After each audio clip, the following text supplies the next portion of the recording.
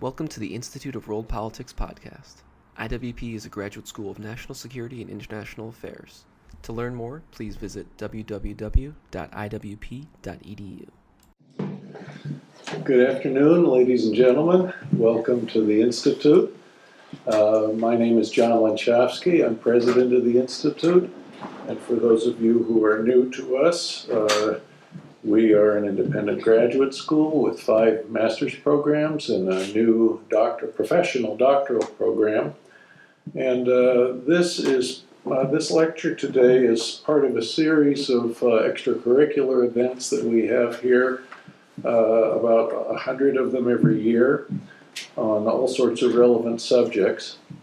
And we're particularly delighted to host Kurt Hauser today, who has written an extraordinary book about modern-day slavery. Kurt has been a longtime friend of IWP. He has a background as an economist and as an investment advisor and manager. He's armed with degrees from Stanford University, a bachelor's and a master in MBA. For years he was the head of an investment firm in San Francisco that managed billions of dollars of investments, Wentworth, Hauser, and Violich. He has a very strong background in economics and has published in that field in many major national publications. Among the other things that he has done is he is the author of Hauser's Law, which is a law of economics that has to do with the percentage of revenues that are a percentage of the gross domestic product, and the correlation between that percentage and different levels of taxation. It's a remarkable law which gives you some kind of insight about what might be the proper and optimal level of taxation.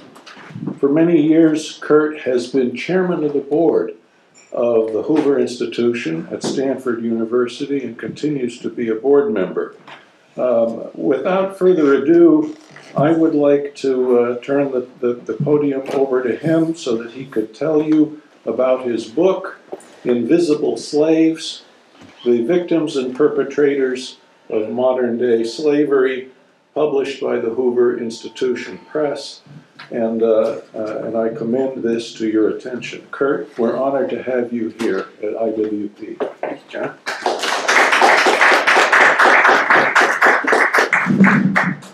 Well, thank you for braving the weather, and I understand that I am perhaps somewhere between you and either the cocktail hour or your dinner or your family. So let's get on with it. Can everybody hear me? Okay, it's a small room, so I don't want to overpower. This morning, globally, somewhere around 45 million people woke up to a life of forced labor, involuntary servitude, violence, sexual abuse, and the inhumanity of the yoke of slavery. Indeed, there are more slaves in the world today than at any time in the past when slavery was a legal institution practiced by every society, civilization, and culture. If you were to take these 45 million people and put them shoulder to shoulder, or more appropriately, chain them together, they would stretch from Maine to California and back again. Various governmental organizations and NGOs, non-governmental organizations, have used different methods to try and calculate the extent of slavery in the world today. It's not as though you walk into, let's say, the World Cup soccer stadium and say, all the slaves, raise your hand. All the traffickers, raise your hand. It's like any other underground activity. It's hidden. The traffickers, the perpetrators are subject to jail sentences, and the slaves are subject to the inhumanity of their plight, as well as potential retribution to not only themselves but their family back in the villages that they came from.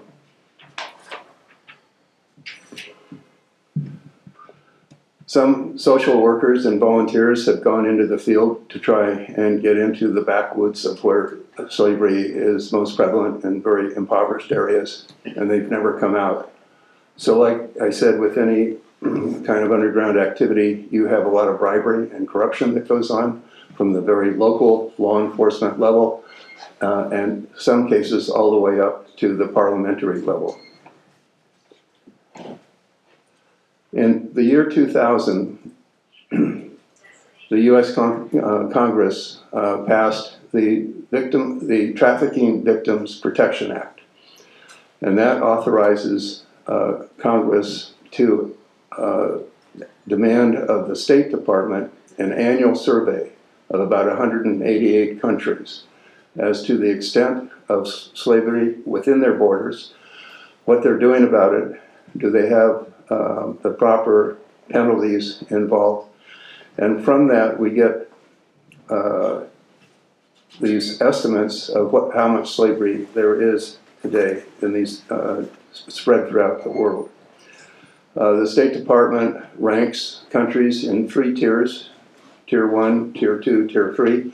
Tier 1 would be a country like most advanced economies where they recognize that slavery is a problem, where they have laws against it and there's punishment, and the court system and the judicial system are involved, to a Tier 3 country like Mauritania, where slavery, the country first of all is very nomadic. Slavery has been a part of their culture since prehistory, and they do not recognize slavery as being an evil, and there is no law enforcement against it. So that would be, let's say, a Tier 3 country. The State Department then has the ability to sanction that country by cutting off foreign aid or other favors that the U.S. might provide for them. Human trafficking is the globe's second largest criminal activity and the fastest growing one. It's surpassed only by the illicit drug trafficking. The International Labor Association estimates that the profits globally from human trafficking is about $150 billion annually. About 2/3 of that is the sex trade, sex trafficking, and the rest is state-sponsored slavery, which is what you have in North Korea, where you have labor camps, and private sector slavery. In terms of just actual numbers of slaves, if we take this 45 million estimate that's done by the Walk Free Foundation, which is an NGO that originates out of Australia. The numbers are a little different. About 21% are involved in the sex trafficking. About 10% is state-sponsored, like North Korea, China, Uzbekistan. And the rest is private industry, which would be everything from household help to manufacturing to the textile trade to brothels and the sex traffic in that area. CNN recently was able to film a slave auction in Libya of migrants from Niger and several West African countries. The traffickers had coerced these people, the victims, with the promise of a well-paying job. But instead, the victims found themselves to be merchandise, to be auctioned off in a warehouse. They advertised them as good, strong boys for farm work. They were held against their will, beaten, kicked, and some killed. They were sold for an average price of $400, the price of a farm animal in their area. They were compelled to work without pay. According to CNN, these auctions take place once or twice a month. The following is a narrative of Abouk, a black African from southern Sudan, who was 12 years old when the Arab militia from the north raided her village and kidnapped her along with other children in the village. She was sold into the slave market of Khartoum. This is her narrative. The turbaned men observed us and pointed at different persons they wanted to buy. The same way they chose their goats and cows from the pens around us. Then one of them would charge in between us and drag one of us out to her new master. If anyone tried to escape, they would be beaten or killed. Abouk is a 21st century slave. Another slave narrative is that of Matul. Matul was a 17-year-old girl working as a housekeeper in her native Indonesia. A cousin of her employer in the United States offered her a job in the US. Matul jumped at the chance. Who doesn't want to come to the United States? It seemed like a great opportunity, a narrative that you hear quite often, particularly with perhaps the caravan that's coming. As soon as she arrived at the airport in LA, Los Angeles, her new employer confiscated her passport. Over the next several years, Matul was forced to work 7 days a week with no pay and confined to the house. I quote her, "My master was threatening me, saying that if I ran away, the police would arrest me because I did not have a passport, and that I would be thrown into jail and raped." Finally, after years of suffering, Matul, who now spoke a little English, passed a note to the nanny next door, "Help me." The police came, rescued her, and the couple were arrested and imprisoned. Matul was not a faceless victim in some far-off place. She was a slave in the middle of one of America's most affluent neighborhoods, Beverly Hills. She had become an invisible slave in the 21st century. She is one of the 15,000 to 20,000 slaves trafficked annually into the United States, according to the CIA. So what is slavery? Modern-day slavery is called human trafficking. Aristotle defined slavery as a piece of property, a piece of movable property, as distinct from real estate. The League of Nations, in their Slavery Convention of 1926, defined slavery as follows: the status or condition of a person over whom any and all powers attaching to the right of ownership are exercised. This is called chattel slavery. Chattel is the old Anglo-French word for cattle, like you own your cattle. So the owned and the owner. After World War II, the United Nations expanded the definition of slavery to include forced labor, forced marriage, child labor exploitation, including child soldiers, and debt bondage. Under debt bondage, a person offers themselves or a family member as collateral for a loan. If the loan is not repaid, the person becomes the property of the creditor until the loan is repaid, which it never is because the interest charged on the loan causes the amount of loan to grow faster than the wage does. Another form of chattel slavery. Another form of debt bondage is when a person offers the pledge of work for a loan. Typically, the debtor is not paid enough, again, to offset the loan and the interest charged. That obligation can be passed from one generation to the next. Upwards of 20 million people today, globally, are debtor slaves. Another form of chattel slavery. So ownership and property are a key component of slavery.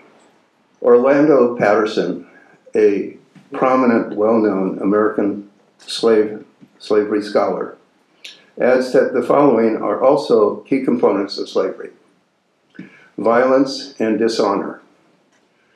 Violence, or the threat of violence at an early stage of the trafficking enterprise, is an important psychological component in developing the dependency of the victim to the master, like the dog to the dog owner.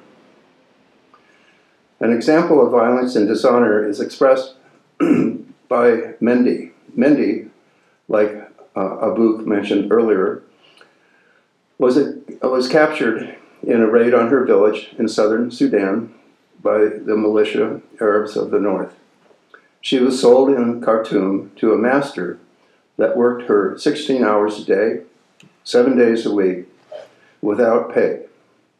The master ended up as the ambassador to London from the Sudan. She went to London as his slave. Her narrative: my master beat me, abused me, and killed any sense I once had of my own worth. My master was in absolute control and held the power of life or death over me and had completely destroyed my sense of my own identity and my own self-worth. I believed that I was no longer valuable as a human being. So there's both violence and dishonor. Mendy, who experienced both of these, eventually escaped and wrote a book called Slave. She's a 21st century slave. Family separation is another characteristic of slavery that Orlando Patterson brought up.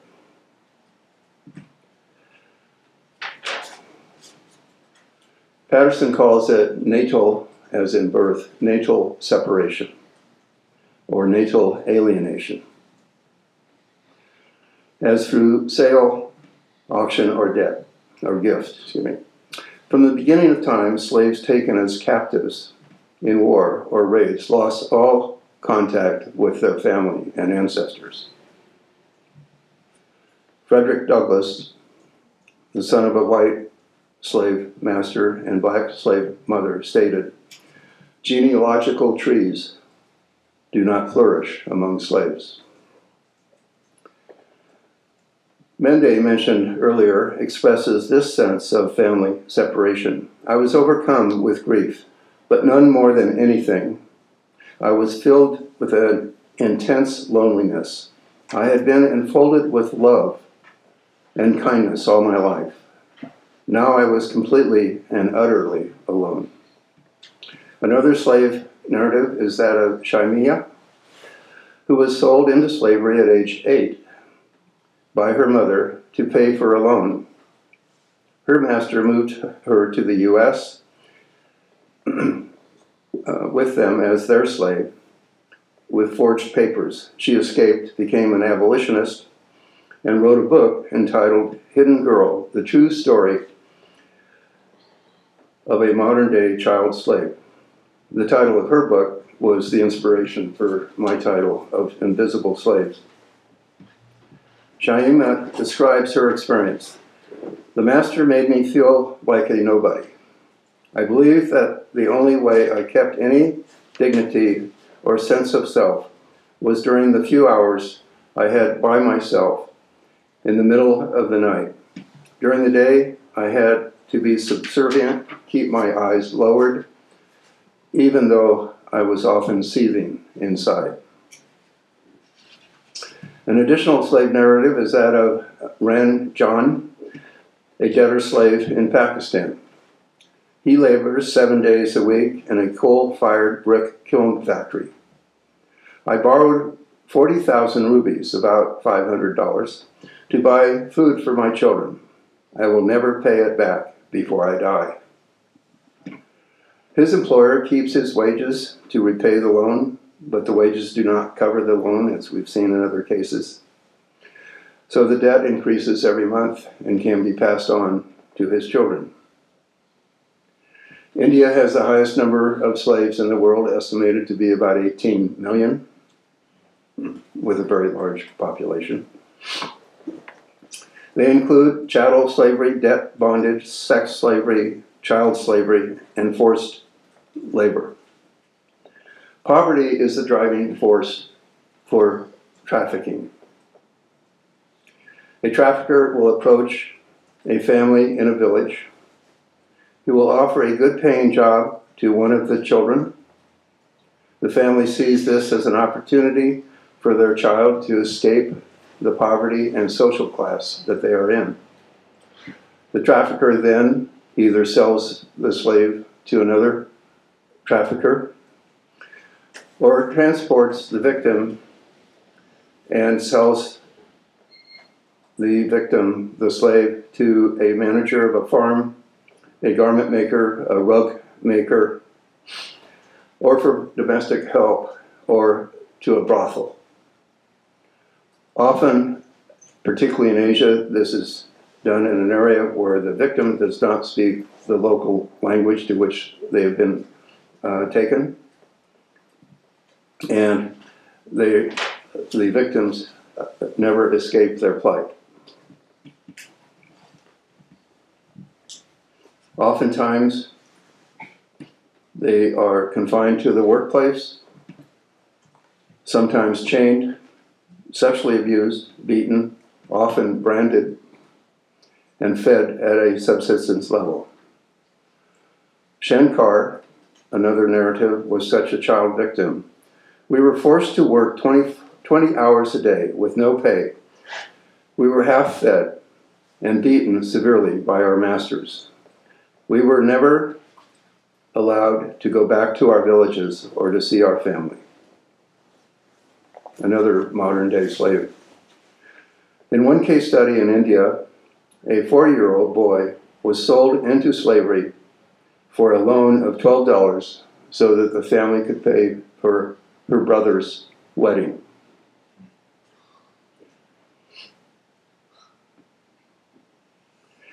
In many areas of impoverishment, children are the only assets that the parents have.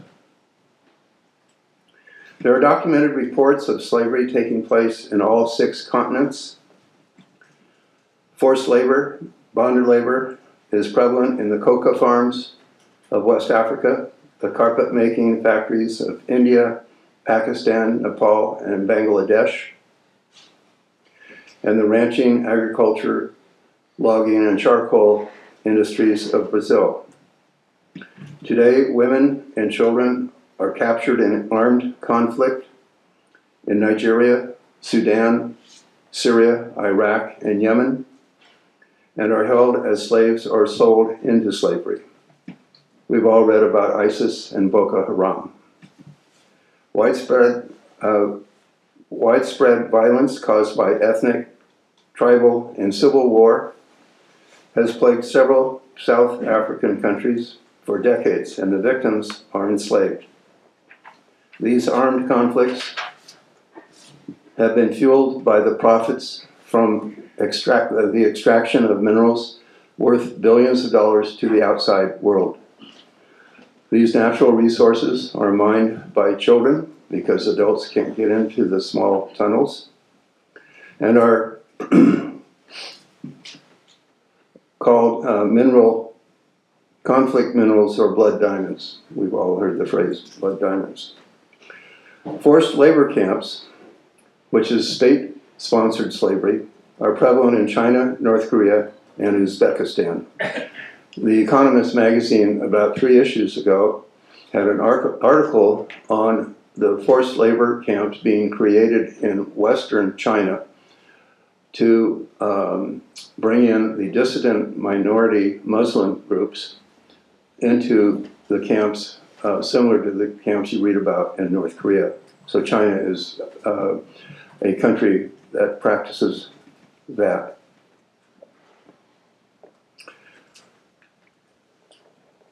Today, it is possible and likely that the clothes and shoes you wear, your mobile phone, computer, and laptop, the chocolate you eat, the diamonds, gold, and jewelry that adorns your body, the coffee and tea that you drink, and the food you consume have at some point been touched by the hands of slaves.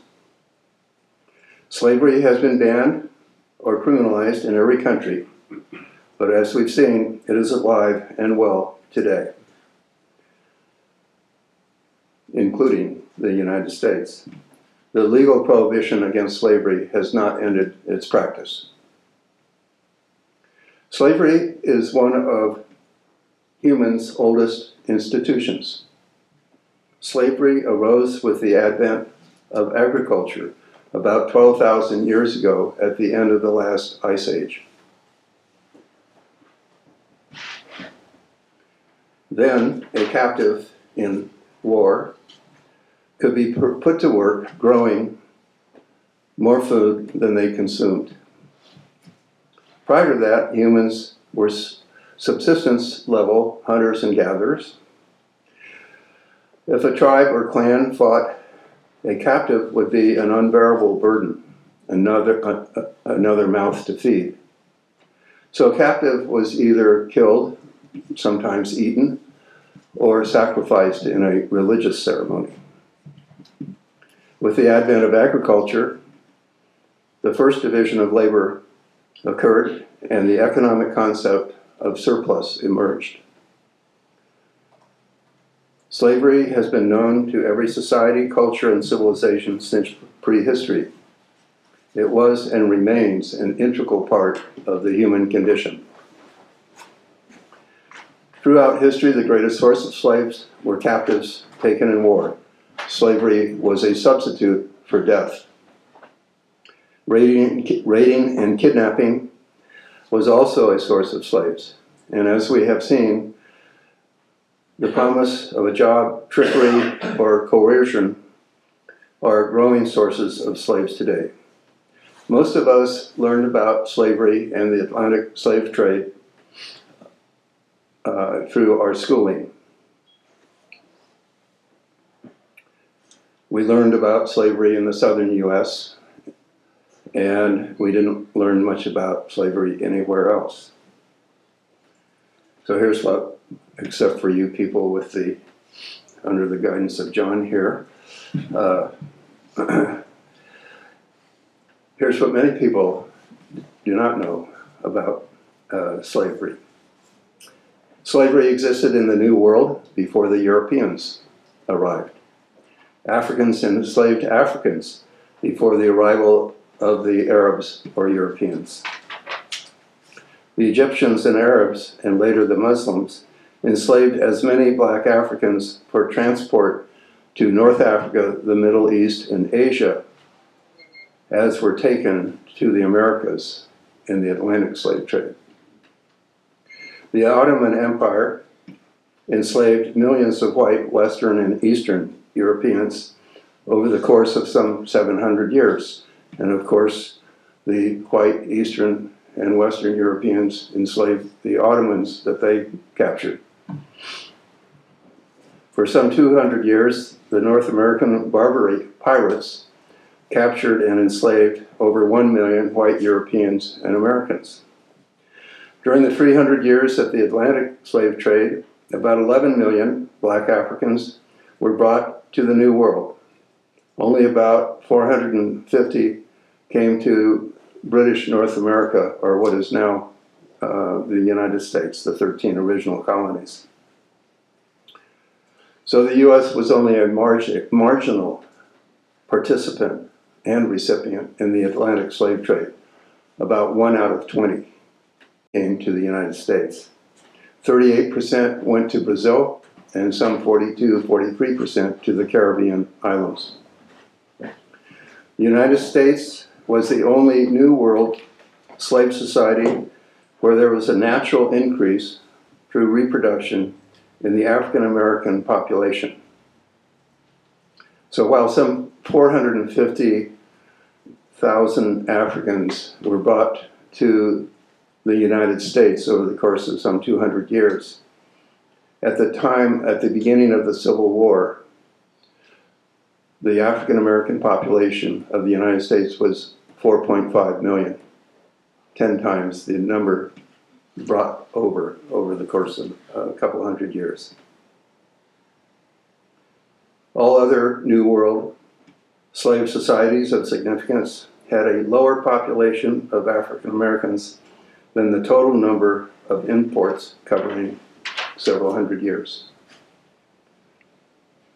Brazil imported just under 4 million slaves over 300 years, but by the mid-19th century, Brazil had less than 2 million African Americans.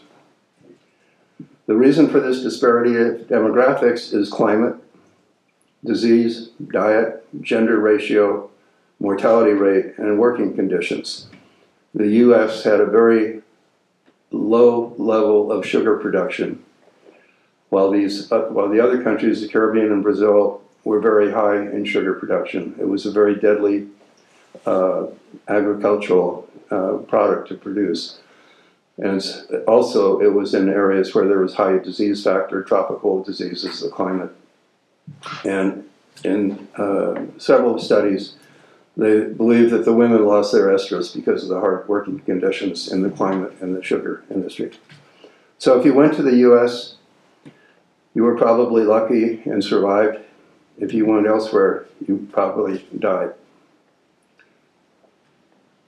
Almost all the African slaves exported to the New World were initially captured by Africans, transported to the coast of Africa by Africans, and sold to the European by African merchants with the oversight of African kings and noblemen. Those who provided them, the Africans, were the accomplice of those who purchased them, the Europeans. This is also true of the slave trade carried out by the Arabs and Muslims of Africans taken into North Africa, the Middle East, and Asia. The legacy of slavery haunts modern-day Western civilization, and particularly the United States. Critics of the US and Western civilization cite slavery among the many evils spawned by Western civilization. However, the abolition movement to ban slavery sprung out of the Enlightenment in Europe and originated in England in the late 18th century. The British and the United States outlawed the slave trade in 1808.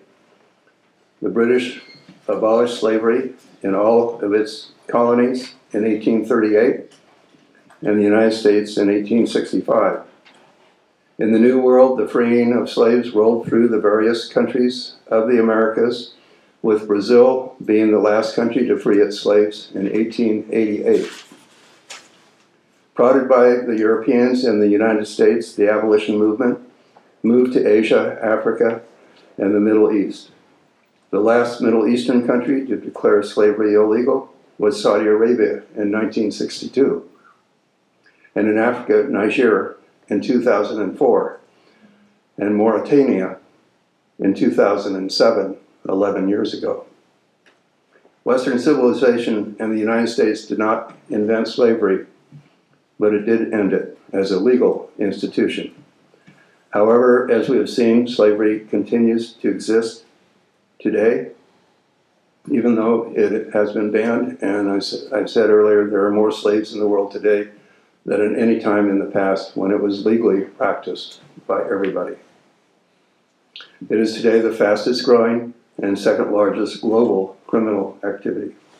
I gave you about 7 personal narratives in this talk. Think how long this talk would be if I gave you the personal narratives of 45 million people. Thank you.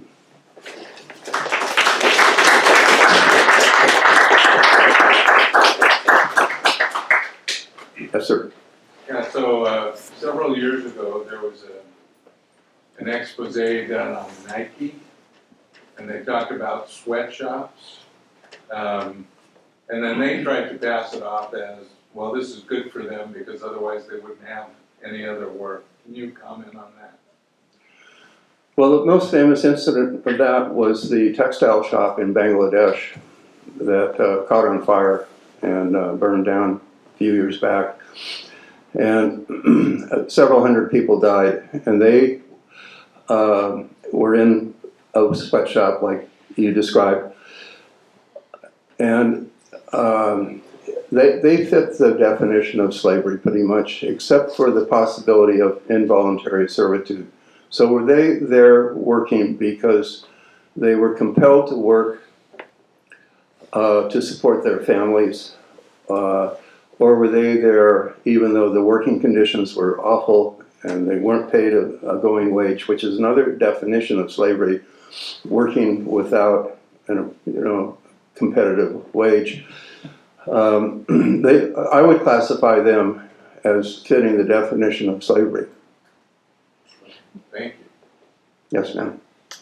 Thank you for this presentation. I have a couple of questions tied together. One has to do with, back in 2004, I was in China on some other business and social and such, and I had the personal opportunity to go into some factories that were higher scale factories, let's say, that they were producing fishing lures and things like this, handmade. And what I was witnessing was an economic servitude. In other words, they were low-paid people coming from, they weren't being brought in as chattel slavery, but nevertheless, they were moving from a almost non-existent economic structure in all parts of China to take jobs in factories which provide living conditions and salary, but very, very low subsistence. And then how do you address that within context of the dynamics of this outright chattel slavery? And then this chattel slavery that we're seeing, and you pointed out that this modern day slavery is the second largest next to drug. And then you did mention the blood diamonds. My awareness, having done some work at State Department and also overseas, what we really see is an awful lot of the existence of money laundering by nations and organizations and individuals who are very involved in money laundering. And the money laundering is directly connected to human trafficking, sexual slavery, and coupled with drug and, of course, blood diamonds and that kind of thing. So the fueling seems to be coming as much as anything, while you're talking about the actual on-the-ground transfer of human beings. But the fueling is coming, the monetary fueling for this is coming up, is being driven by money laundering. What have you found in your studies with relationship to that? Well, I think like any criminal activity, you have participants that start with just individuals acting on their own to organized crime, mafia groups and that sort of thing. So that's true in the trafficking broad world. It's estimated China has about 3 million slaves. They've had some reports where these people are enticed of a good paying job. They come to a brick kiln factory or a garment factory, and they are not allowed to leave. They are sometimes paid, sometimes not paid. So there's definitely a gray area in here, and I think you have to ask the individual, the victim, are you free to leave? Can you leave? Yeah. And in the American South, most slaves were paid, and they they actually had better living conditions than white workers in the North, white laborers in the North. They were fed more calories, they had more shelter, they had better clothing. They just didn't have freedom, which, how do we put freedom on that scale? So definitely there's money laundering that goes on anywhere where there's money. No matter what the activity is, you'll have people being drawn to it, whether it's legal or illegal. And so the fact that it's illegal, but there's money and profits, like I said, 150 billion a year, that draws the perpetrators, the traffickers, into it. And I think the question is, it goes a little bit to the earlier question about Nike and some of the factories in Asia. Are these people there by their own will or not? There's a system in the Middle East called kafala, where in some of the Middle Eastern countries, 90% of the workforce are imported. Mm-hmm. And they come in, and then the employer takes their passport, their documentation, and they sign a work contract. And the work contract basically gets extended by the employer, so the employee can't leave because they don't have their documentation, their passports. I mean, we actually saw a situation in the 1970s in New York in construction, where Polish workers, for instance, they came here to do work and their passports were taken. It took the U.S. government to Right. write that. That was with regard to a Russian mafia working with New York construction firms. So in my book, I'll get to your question. In my book, I break it down by geographic regions globally, mm-hmm. and part of it's on Russia. There's a Russian mafia involved. Uzbekistan is a big violator. And I tried to have a personal narrative in each geographic mm-hmm. section, and then the current modern assessment done by our State Department and some of these things like the Walk Free Foundation, and then a little historical backdrop. And in some countries, as I mentioned earlier, like Mauritania or Niger, or even parts of Nigeria, Cameroon, this is part of their culture. It just goes back to the beginning of time. And then, as I said earlier, there's payoffs to the local law enforcement people, like in the drug trafficking. They get paid, which is 8 times their salary. So why not look the other way? Yes, in the back. How effective have you found the Trafficking Victims Protection Act, other sanction laws, for example, and what role do you think the private sector can play as an actor to help mitigate, in addition to law enforcement, all the other things that happen, but those 2 variables, do you think they're effective in helping beginning to combat this? The Trafficking Victims Protection Act is a federal act. Many states have their own acts. California has their own acts. I think they are helpful. Every law enforcement agency in the United States is aware, from the local police station on up, they have training in human trafficking. The people that are not aware are the citizens. So you can have, as in one example, a domestic help next door, and you have no idea that person might be a pure slave.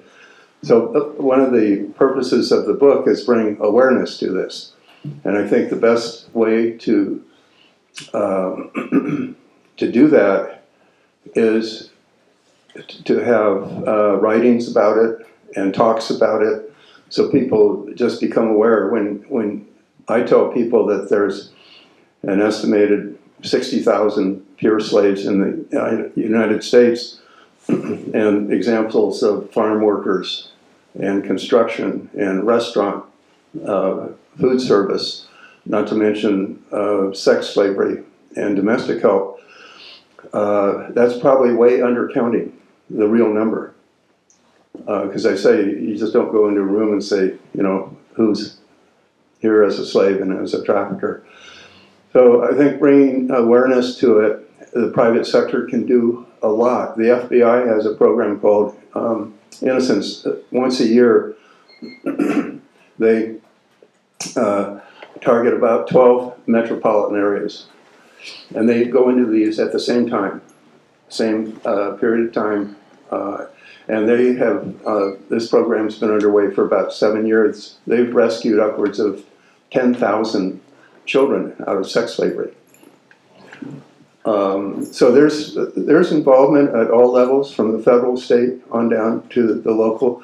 But I think the average, citizen just doesn't recognize, when you tell people this is the globe's second largest criminal activity, they're just blown away. Yes? As individuals, what is the most effective thing? I mean, aside from becoming aware and understanding, is there an entity to which we can focus, a specific entity with which we can get training that we can depend on to be legitimate?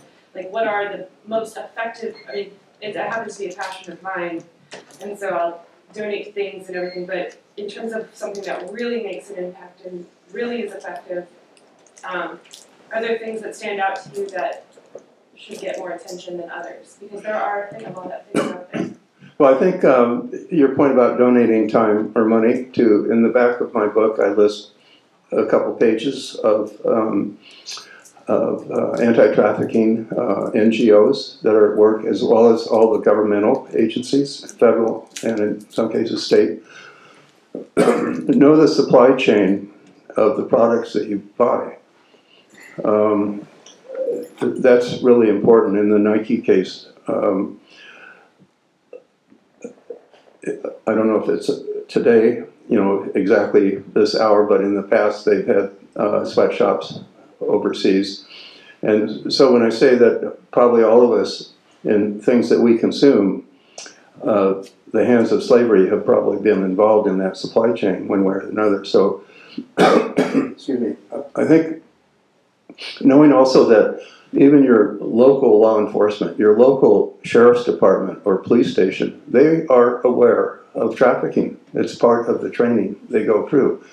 So it's up to the citizens to observe, like when Homeland Security tells you you're going through the airport or something, observe suspicious behavior. So observe your neighbor has household help and you've never seen that help come out of the house, or they've only gone out of the house to empty the garbage. I don't know if that answers your question. Well, where can you get training, specific training for that as an individual citizen?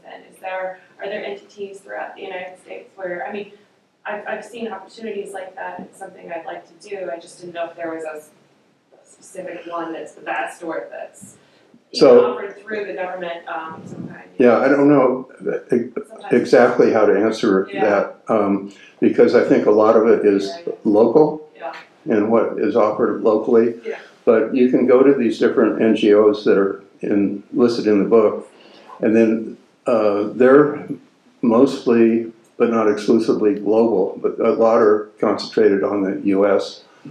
And I wouldn't be surprised if your local sheriff or police department has, certainly they have things you can read, and they may even have some training programs.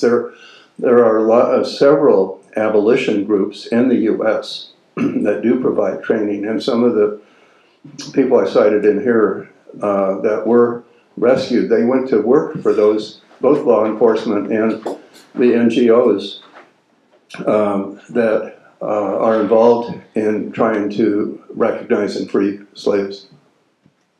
Yes, sir? Yes, this is an excellent presentation, but it's way too factual. I find that the culture expects slavery to be existing only in Georgia, Alabama, and other places in the South. I don't think this kind of a presentation, which offers perspective, would be very welcome in most quarters in this culture. Have you found that some of your audience will just not like to listen to somebody who puts the issue in historical perspective? About 100% of the people I talk to find this unappetizing. I mean, no, it's not uplifting. This is not we're not talking about getting your football team ready to go out on the field. This is a subject that a lot of people probably don't want to really recognize that it might occur in their own local community, much less on a global scale. So it's, I'm factual because I'm an economist, so I apologize for all the facts, but I like to be able to back up what I say. So everything I've mentioned here, there's, 25 pages of footnotes in it. So if you think my talk was factual, you'll hate the book. I don't think so. Yes. Yeah, I was just wondering, with your background, why you chose to write a book about modern-day slavery. If there was like a defining moment for you. So I was in college. I was an American history major, and virtually every political and economic decision that was made from the time that Jamestown was created until 1860, time of the Civil War, was based on slavery. Free state, slave state, compromise of 1820, compromise of 1850, the Dred Scott decision. So just as an American history major, I was drawn towards the idea of slavery, and then I was kind of taught, kind of like I think what they teach in most universities, that we were the only slave society. And so I decided to do some research on the history of slavery. And I found out that we were latecomers. The United States was very late in coming. I mean, we were a continent that was, by European standards, not founded until relatively late in the human development. So I just thought it was a really interesting subject. And then going through the research about the origin of slavery, and it goes back to the beginning of agriculture and the concept of surplus. So being an economist, surplus is an important concept in the division of labor. And so I was writing a book on the history of slavery, and my wife, this goes back about a little 10 years or so. One of my kids came in and said, "What are you doing?" And I said, "Well, I'm writing this book on slavery." And she misinterpreted that and went into her sister and said, "Dad's writing a book justifying slavery." Oh. And that's how that went over. And so I just, my wife said, I had 500 pages, and she said, "Just do your last chapter," because my book was a chronology of slavery from agriculture to modern day. And she said, "Nobody's going to read that. Just do your last chapter, which is modern day slavery." So that's how that came about. Yes. Well, the issue of slavery today is so massive, and there's so many components to it. I speak to people about it, and they look at me and they say, "Don't talk to me about that. I can't deal with a 5-year-old being raped every day." The spirit of slap comes over you because you're like, if it were your kid, you could think of that. But you have the resistance. You also have the issue of culture. A country that makes slavery illegal in 2011 or 1962, they really probably did it so they could come on the global scene, and that's the only reason. So we have cultural issues as well. So culture can shift economics can shift culture. If it's painful enough, then we don't want to do it anymore because it hits our pocketbook. So as an economist, what is your opinion about the steps that would need to be taken to shift this to where it's too painful for the perpetrators to continue, at least in this massive scale? So I think the key word is make it painful for the perpetrators.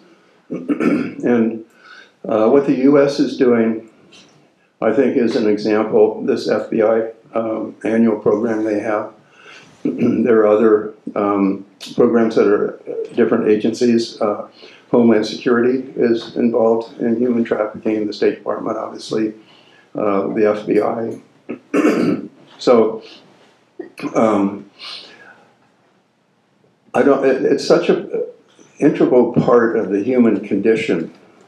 I don't know if it's part of our gene pool or the genome that makes us up or not, but wherever there's money, there's activity. But we certainly can do a lot more as a country under the Trafficking Victims Act, because we can sanction countries. But you see how hard it is to sanction a country that's openly violating something today, much less a country where this activity is kind of sub rosa. And how do you sanction Niger or Mauritania? But you put pressure on them, and the number of slaves. So I've seen one estimate of global slavery as high as 250 million. So that would be maybe stretching the definitions into some of these gray areas. But I'm, you just bring awareness to it and punish the perpetrators. I'm so glad you brought up the point about the economic drives, and that's why I brought up the issue of money laundering, because what's happening is from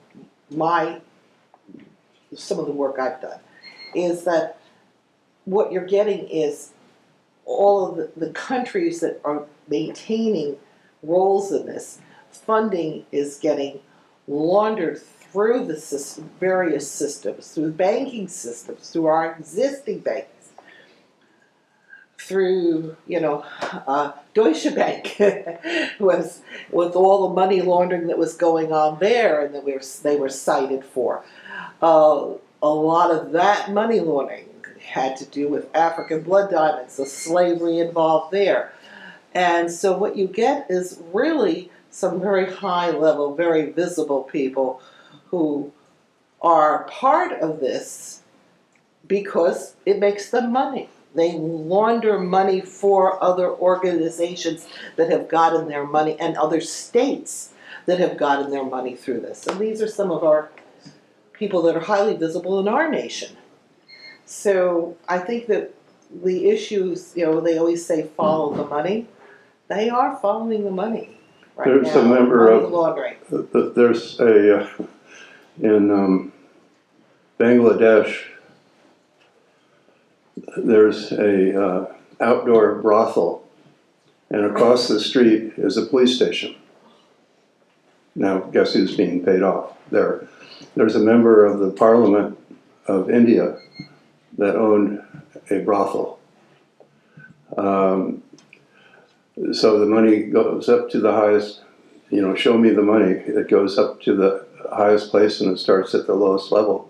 And there's one, so what I don't know is if the money laundering is going through organizations that have to have dollar-denominated assets, because then all those assets have to clear, not all, but almost all of them, clear through New York. So if you wanted to catch China's attention on something, you just say to China, your 4 state-owned banks cannot do any dollar transactions. That would close China down in 10 days. Right, John? Well, and so we're not willing to do that. You're right, you're absolutely right. It's at that level too. Then what we're also seeing is other ways in which to do it, like through real estate, globally and domestically in our country. So where money can be laundered through real estate, so that and where did that money come from originally? It came from all of these kinds of sources. And so it's not real estate money, it's being laundered that way, and intentionally laundered that way to be able to handle it. And there's laws on the books that allow for non-disclosures because of real estate. So, which again, the Justice Department is looking into seriously. There's an awful lot here. We're one of the major laundering sites in the world for this kind of activity. So I think that I'm assuming this, I don't know this as a fact, that the Russian mafia and the Russian oligarchs are the same in many cases. And they're exchanging dollar-denominated assets back and forth across borders. And you can sanction them, which we have in some cases. And basically that means that they can't do a dollar-denominated transaction. Just as a personal story, I'm also kind of a farmer, and I sold my old D6 Caterpillar tractor to a neighbor for cash, $11,000 in cash. I went into the bank to deposit the $11,000 in cash. It took me about 45 minutes to do that because anything over $9,999, they have to go through all this thing because of money laundering. Yeah. But not so with real estate. Yeah.